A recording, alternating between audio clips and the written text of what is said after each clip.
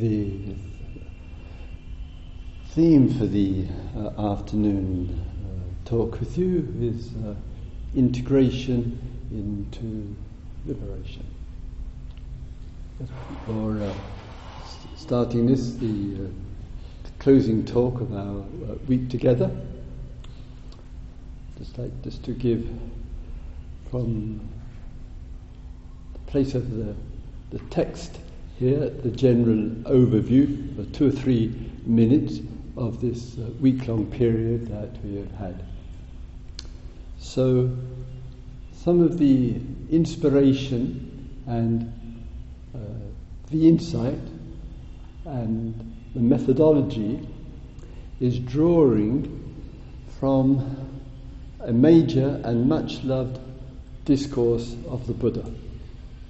Remembering that there are some 10,000 of these discourses, sometimes just a few lines and verses, and a small number running to 10 pages or more. And some of them, in the standing of history, has stood out, especially for the practitioners, the meditators. One of them is the 4 applications of mindfulness, the 4 foundations, as it's sometimes said. The encouragement with that discourse and the insights and exploration, as best in our small and modest way, we have been applying here. So there are 4 important areas for mindfulness for those who wish to know liberation and be integrated with liberation. One is the body, which includes the breath. That's one of the 4. The second are the feelings. Those feelings include body, which we use here the word sensations. And when we use feelings with regard to the mind, we use the word feelings, the pleasant and the unpleasant and so forth. The third are states of mind. And fourth is, the word is Dharma, so it includes teachings and practices, and also in the description it includes the outer world as much as the inner. One is mindful internally, one is mindful externally. And this refrain runs through this discourse. Then the Buddha said at the end, he was asked, how long does it take to know liberation? And then the response goes with a question mark. 7 years, 6 years, 5 years, 4 years, 3 years, 2 years, 1 year? No. 7 months, 6 months, 5 months, 4 months, 3 months, 2 months, 1 month? No. How long does one need to know liberation and the wisdom that comes from it? He said, 7 days is long enough. You've had your week. And if you need a second week, I'll see you tomorrow.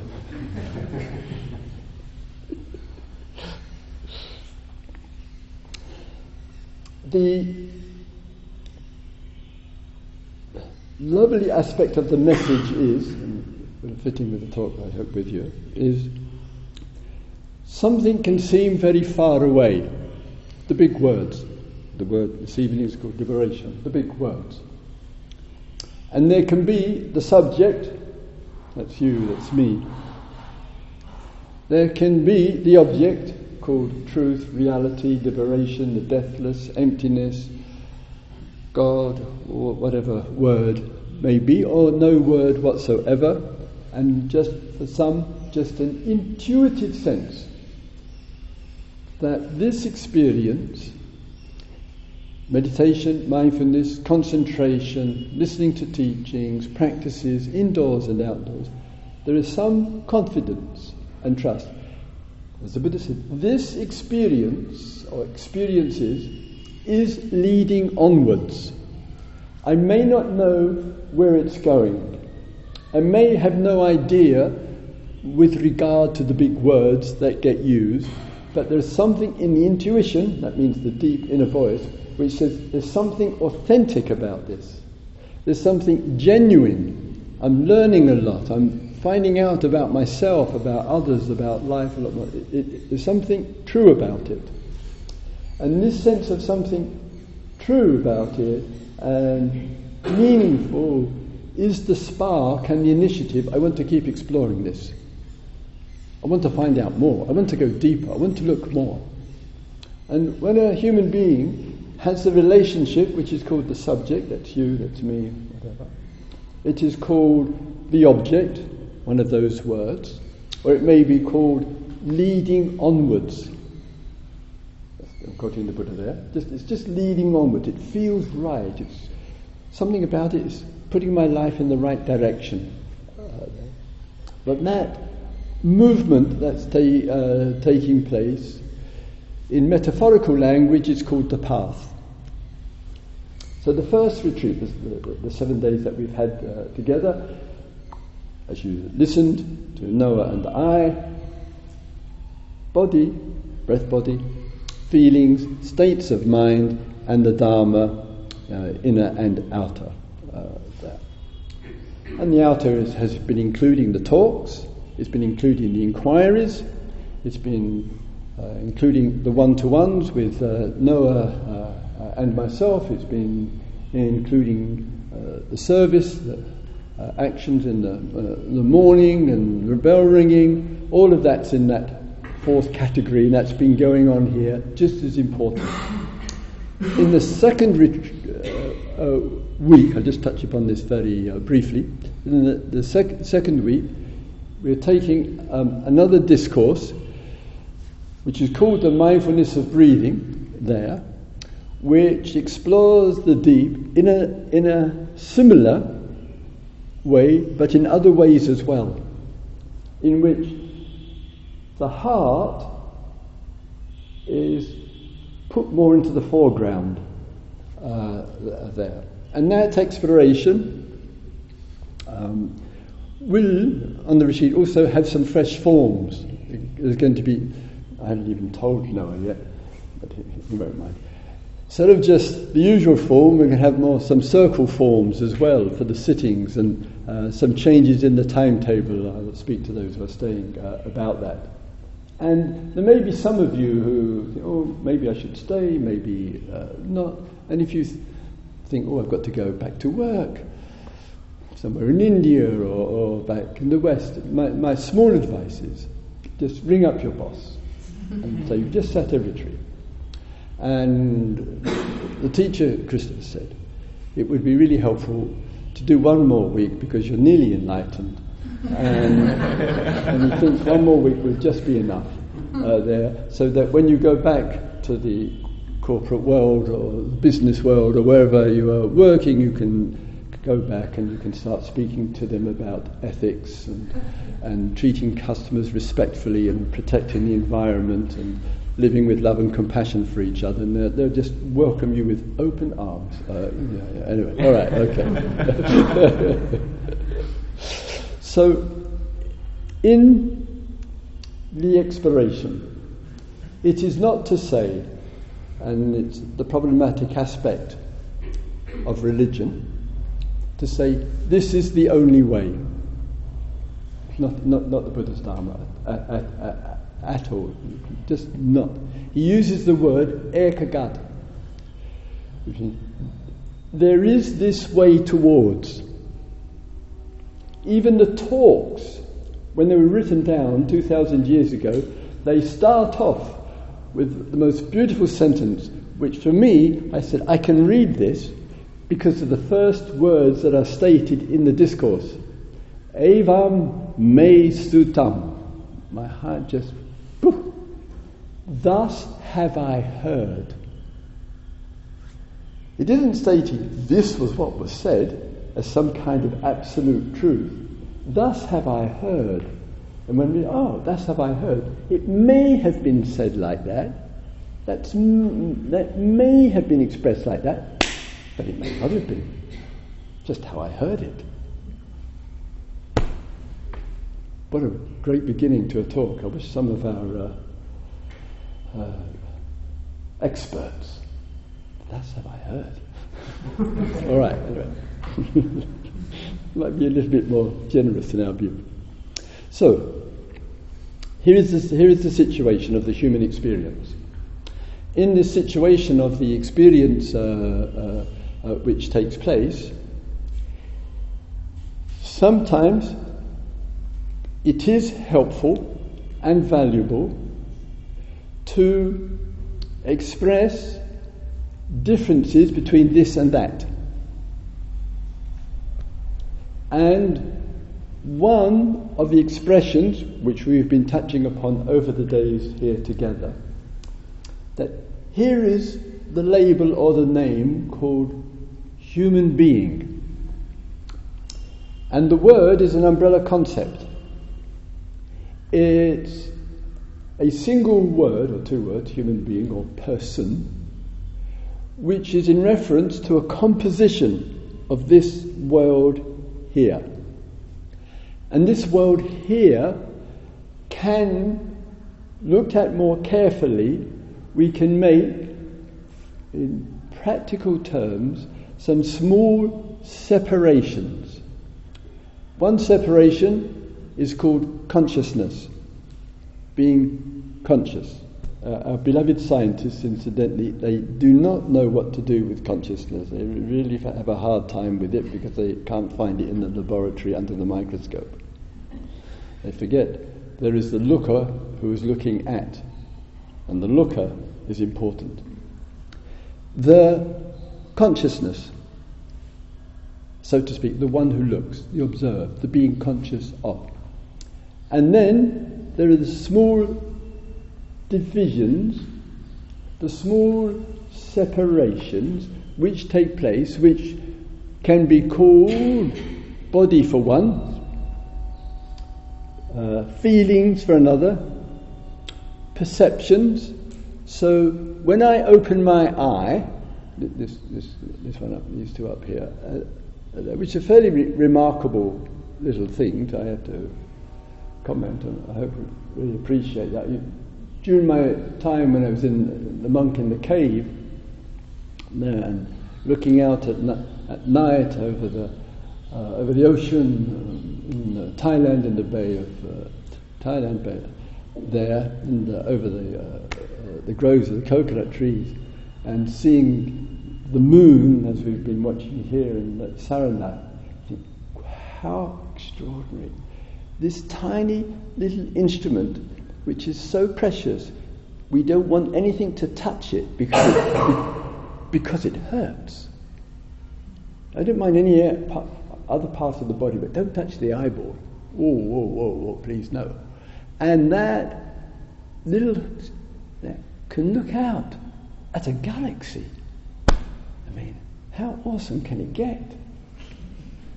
And that sense is that there is the contact. My eyes open there. And almost immediately, it's so fast that the recognition comes in. There's the touch, which in fact is the bare patch of colour. As the Buddha said, I can't think of an analogy that compares with the touch of colour and its recognition. So I open my eyes, people, or whatever, without even using the word there. Sometimes, of course, there can be the patch of colour, if I go like that, very quickly, the inner life, the mind, may not know what was that. But most times, the important thing is what do we do with what the eyes see? This separates the Buddha from those who live a nightmare. I repeat. Here's the instrument. Whether one is the Buddha of the Buddhas, one might say, or struggling human being, or and very difficult place. It's still the same event in the process, eyes open, recognition. What separates is what is the event that comes out in relationship to. And this, hopefully, you and I, we're really, really deeply interested in. In all of that, there is the development of all of those 5 areas I just referred to, i.e., consciousness is to be developed.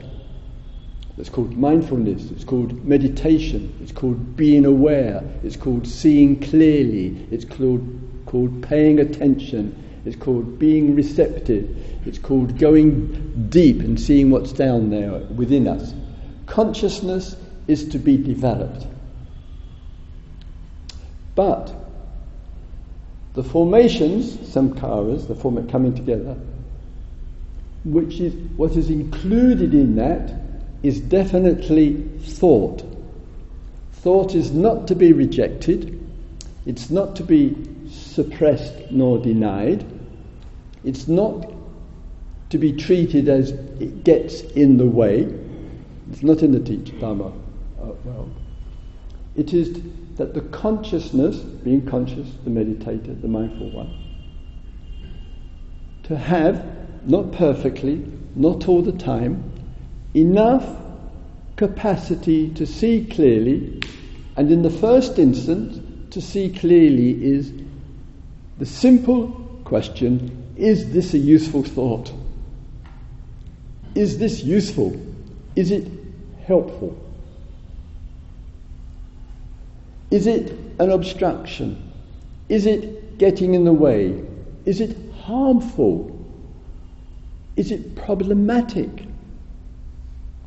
And therefore, to have, with a certain calm, the clarity, having separated thought, in this case, from everything else,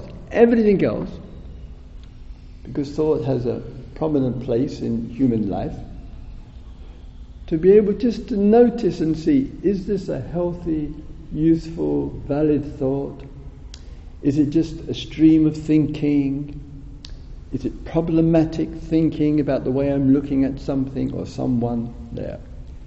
And that exploration of that develops healthy thought, wise thought, useful thought. Sometimes, with this, one has to, like for everything else, be mindful here. If as a human being, I think too much, and this is mirroring and reflecting in my meditations, in my thoughts, of course, or in information, in the exploration of renunciation, to find an integration with liberation, I will need to ask myself, is there too much input? This is the Buddha's word here. Input, inflow, too much information coming in. If there is, it will be hard to go deep with the experience because there is too much information. And information,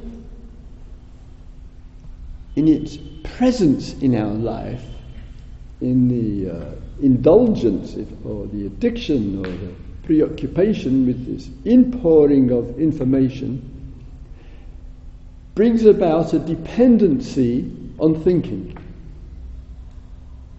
We think too much. And we think that if we think long enough, we'll understand. No. What keep on thinking will do is keep on thinking. That's what it will do. Useless. And therefore, in the time-honoured tradition there, the relationship to what comes in, which is called words, concepts, ideas there, it's going to take some practice and some clarity if you wish to go really deep into the human experience to be able to decide this is worth listening to, this is worth reading, and this is not. And when it's not helpful, it's not supportive, and one says, I wish to realize that which the sages have realized of integration into a liberated life, frankly, it's going to be a dramatic cut in what you read. It's going to be a dramatic cut in your text messages. In what else can I go on about? The screen, in terms of watching and picking up bits of information here and there. Whoa. It's going to take the discipline of an authentic yogi to say this is helpful and this is not. This is contributing to finding some inner space, and this is taking it up. This is killing my ability to concentrate because my mind is jumping from one thing to another because of all this social media stuff, and I use social media and a big apology, but not heartfelt. So the use of what the inflow, asavas, they're called, palita. The inflow will take some reflection from us and say, what inflow is valuable, supportive, which nourishes the being, and that can come through a novel, it can come through the arts, it can come through a play, it can come occasionally through cinema, through a conversation, through the reading of a good book, fiction and non-fiction. Sometimes the truth is revealed remarkably well in fiction, I have to say. And something touches us and we see the truth of that, whatever it was in that novel. So this willingness to let go, do without, bring more interest to the immediacy of the world, may require from us some reduction in the information world, not absolutely, in order for more space to go more deep. And that deepening will contribute to a liberating movement to liberation. In the old tradition, as you know, it was complete renunciation. In the tradition of the yogis, the authentic yogis, not these neo-models, one would go to the Ganga with the sadhu, with Guruji, whoever there, and one would bathe in the Ganga and come out, and the vow was to be a sannyasin, an authentic sannyasin, in which one has renounced ownership, property, land, inheritance, the whole package. And one would start, to be born again, it's quite common in the religious world, would start afresh, being nobody, having nothing, and then exploring. That was the tradition. You could do that. Why not? The other, which is more kind of integrated in our way of life, is that, and I'm serious here, the discernment, what's supportive for one's practice and development of one's mind. What's too much information? What's knowing, which has knowledge and experience working together, and what's just knowing about? Understand? What's knowing, Dharma language, which has knowledge and experience working together, and what's just knowing about, which is knowledge, but no experience. So there isn't any knowing.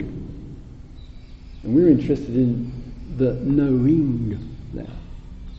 Second one there, as I say, with the perceptions I just referred to there. The feeling world, it isn't easy to get, if we can get the balance right with the thought world, so it's a relationship of non-rejection, recognizing its remarkable place in the field of human life, and it's beginning to get more connected with the experience, which is another way of saying it's integrating more.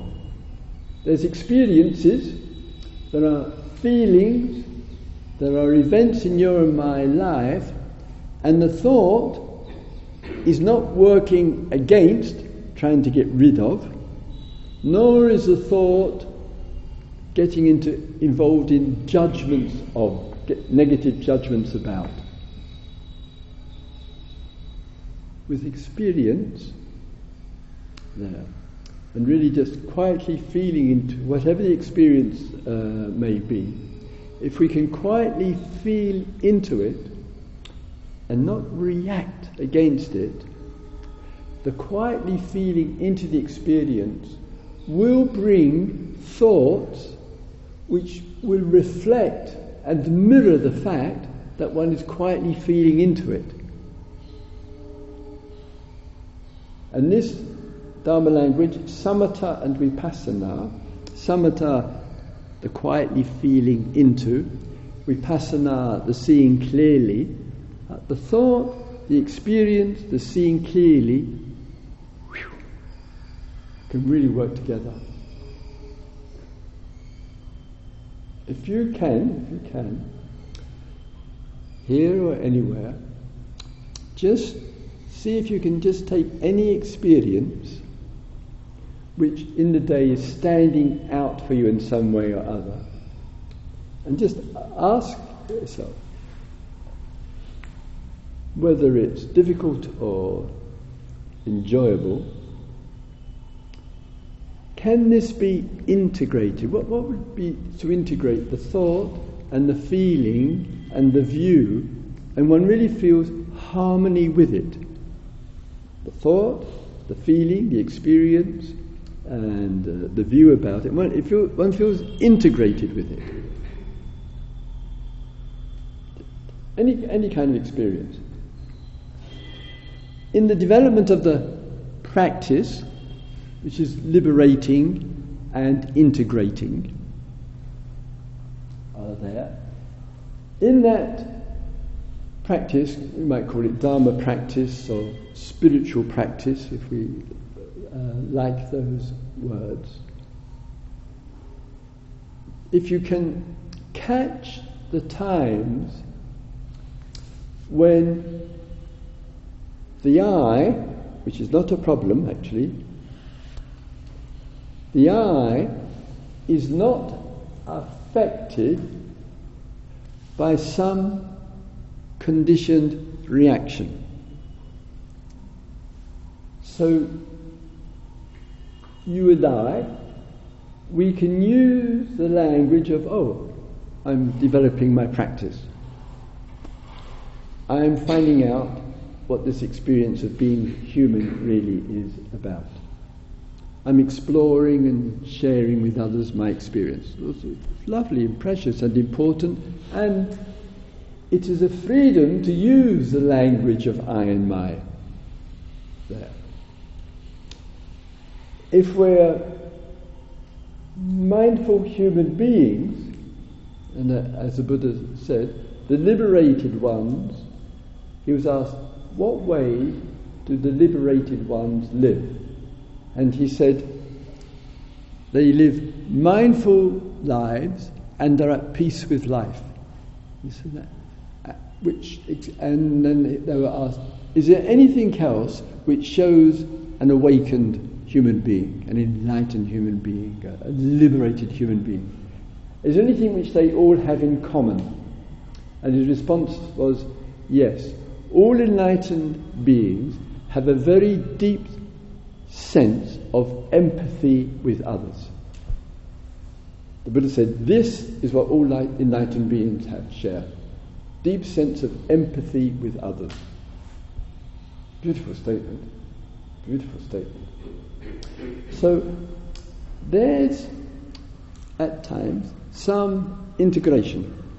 And the view is, my practice is developing. Sometimes it's one step forward, two steps forward, one step back, two steps back. It's a bit of a dance there.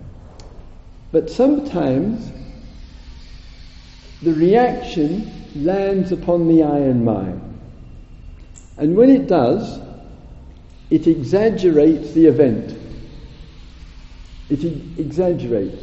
So there is the worldly I and my, career, money, knowledge, being an expert, being clever, all those other things. More importantly,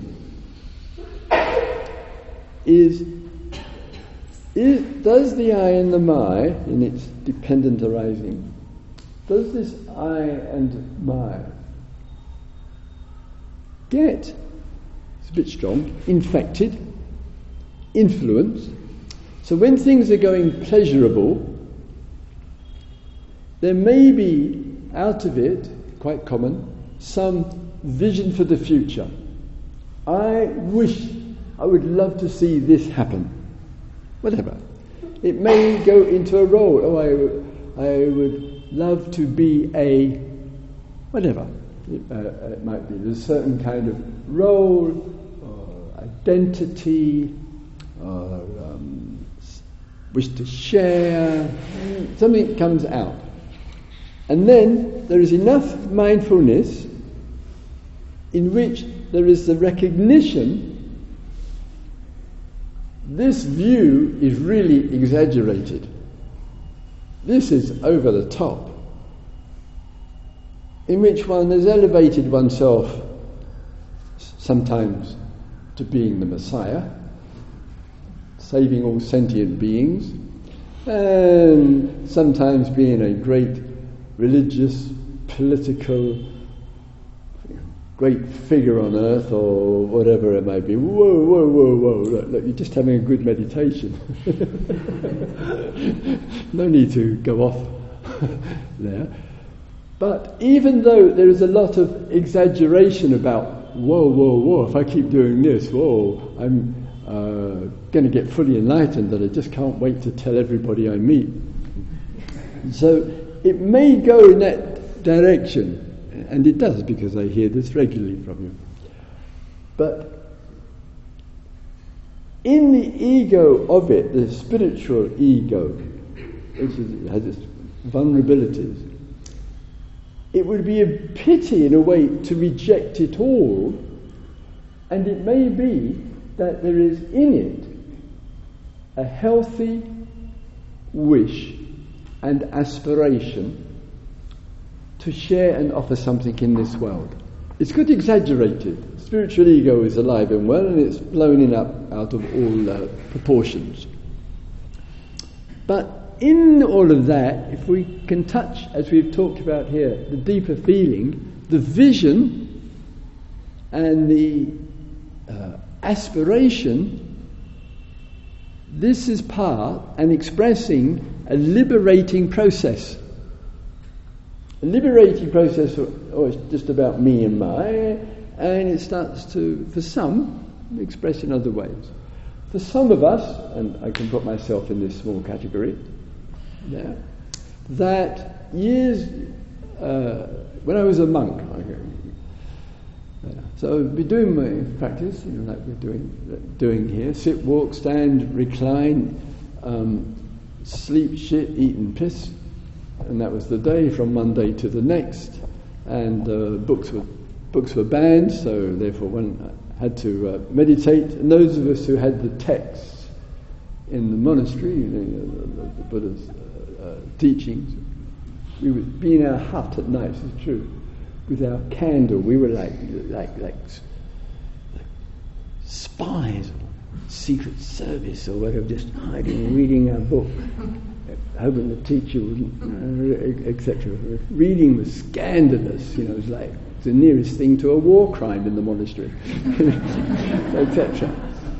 And then sometimes one would come out of the hut in the morning, the gong would go at 4 a.m. in the morning, and it would go pretty loud, and the gong ringer, we would take up the job for usually 4 weeks or 8 weeks at a stretch there. And the day would begin with either sitting meditation on the little balcony of the hut there, or the walking meditation. There were 100 huts around the circle, a little bit like this actually, but it was wooden huts in a circle with the trees, bigger trees, etc. And the teacher would also Ajahn Dhammadhara. And time to time it would happen, of not getting up at 4 o'clock in the morning, etc. Time to time it would happen, so one would get up. It's not like, sleeping till lunch. Getting up at 4:15, which was another war crime, 4:20. And one would open the door, and the teacher would be sitting there, right in front, on one spot. And I remember, and I opened the door, oh shit. This is life in the monastery. Teachers sitting like a statue. And I went, oh shit. Then he'd get up and bow. Okay, 4 o'clock, I'll be up. Watch out, I might encourage some of my co-teachers to sit outside your room in the morning. So sometimes we need the little reminders from the external to give us a little bit of extra support as we engage in the process of freeing ourselves up. And the importance I'm using here of the language here is that we can have the view with ourselves, oh, I am so far from the consummation of this teaching. Or it's just leading onwards, but where is it really going? Because I'm really not sure, which is absolutely fair enough. And some of us, to come back to myself, I'd be doing my practice in the monastery as best as well and committed as I could, and I can remember quite regularly the thought arising, what good is this doing anybody? I'm just sitting on my butt, breathing in and out, what point is in it, etc. And I'm just walking up and down, I'm not going anywhere, I'm walking up and down. And when we did, for 90 minutes, a circle, there are 100 monks, and on the other side, 100 nuns on the other side, and doing our circle walking for 90 minutes, slow circle walking every afternoon, of course the one who walks the slowest ends up at the front, because he's walking slowest. And the rest of us will all be banked up behind. And it wasn't unusual, I did it myself, to walk up to the front and say, come on, walk faster. We're not even going anywhere. We're walking in a circle. Life in monasteries is just eccentric. And sometimes in the dynamics of relationships and in the silences of it day by day, and actually a little bit more silence for me because it seemed to lack the DNA, as many of my fellow countrymen have, the capacity to learn a foreign language. So it seemed to be too lazy to learn foreign language. We had to travel around half the world and impose the English language on the rest of the world to cover up for our laziness. I do apologise on behalf of generations of Englishmen and women. All right. So sometimes in the silence, either voluntarily or one can't speak the language or whatever it might be, nevertheless, the good voices around contribute, that's the Sangha, to leading us onwards. It is important, why this is in, can't see so I don't know. So it's important, the food will arrive. It is important insofar as we wish to end the gap. As they say on the London Underground, those of you who travelled on London Underground, when you arrive at the station, mind the gap. It's the most profound statement that's ever come out of the country. Mind the gap. And this mind the gap also applies in terms of path and goal as the metaphor.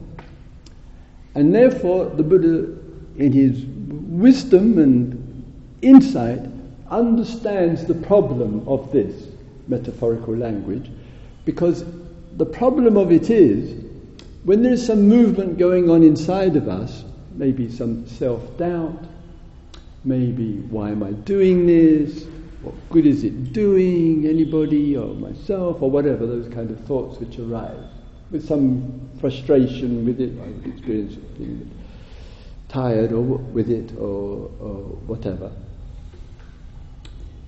The Buddha's then encouraged us, the practitioners, the yogis, encouraged us to engage in mindful reflection, to recognize and acknowledge what changes have and are coming about, which is indicating what I was tied down to, a kind of prisoner of, stuck with, and in the process of all of this, some of those old issues and things that were going on for us have dropped away. That there is a liberating process which is going on.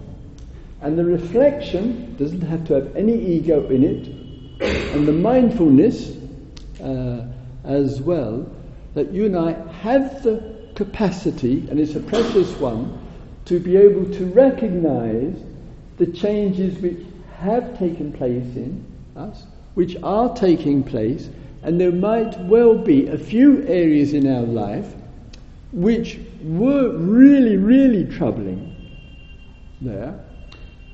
Pardon me. They may not have gone completely, but one recognizes, wow, this doesn't bother me like it used to. This isn't oppressing me. This past circumstance, whatever, this old habit, this old pattern, etc. And the recognition of that is the acknowledgement in spiritual language, whoa, that there is a liberating process which is going on. We're developing the mind, we're expanding the heart, we're living more mindful and conscious lives, we're taking greater care of the body, we're concerned about posture, health, heart, mind, body relationship, we're developing kindness and forgiveness, we're listening to others, we're exploring the teachings there, we're exploring the practices, we're seeing what is working and helpful for us, we're moving onwards. And that movement onwards is the recognition that there is some freeing up going on. Still, sometimes 3 steps forward, 2 steps back, all of that, yes, but there is some movement and freeing up which is taking place. And that is, it's liberating from, which is providing a freedom to be more at peace with this world, a freedom to express our voice, a greater freedom to make changes in our life or whatever. And that dynamic of all of that, in a way, it's acknowledging, being quietly clear, a liberating or freeing process is taking place, and therefore this is liberating here, This is liberating there, liberating here, liberating there. Liberation. It's not so far.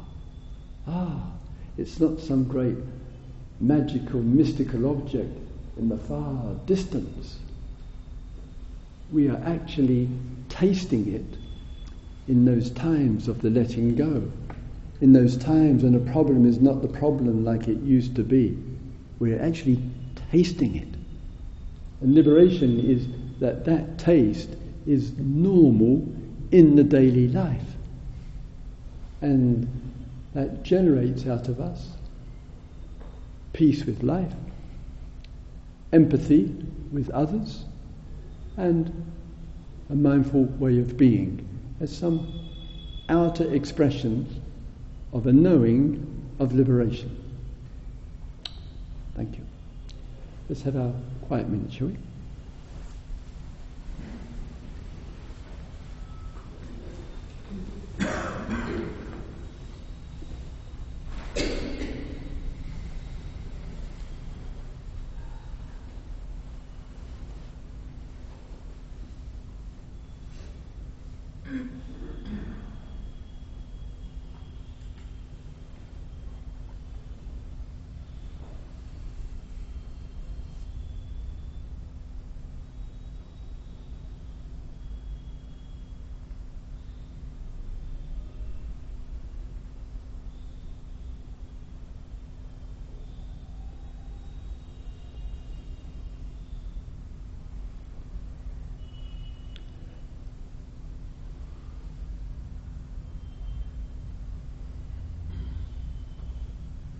May all beings recognize the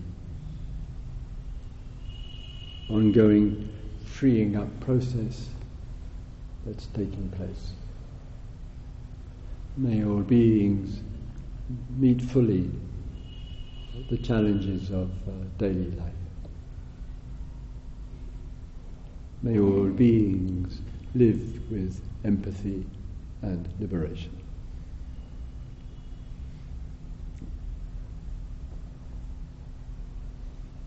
So roughly, it's around 6 o'clock, and some hot or warm drink, some extras, and if the bell ringer would kindly ring the bell at 5 minutes to 7 for us, and then at 7 o'clock we'll have a sitting, and then the evening program. Thank you for listening. Thank you.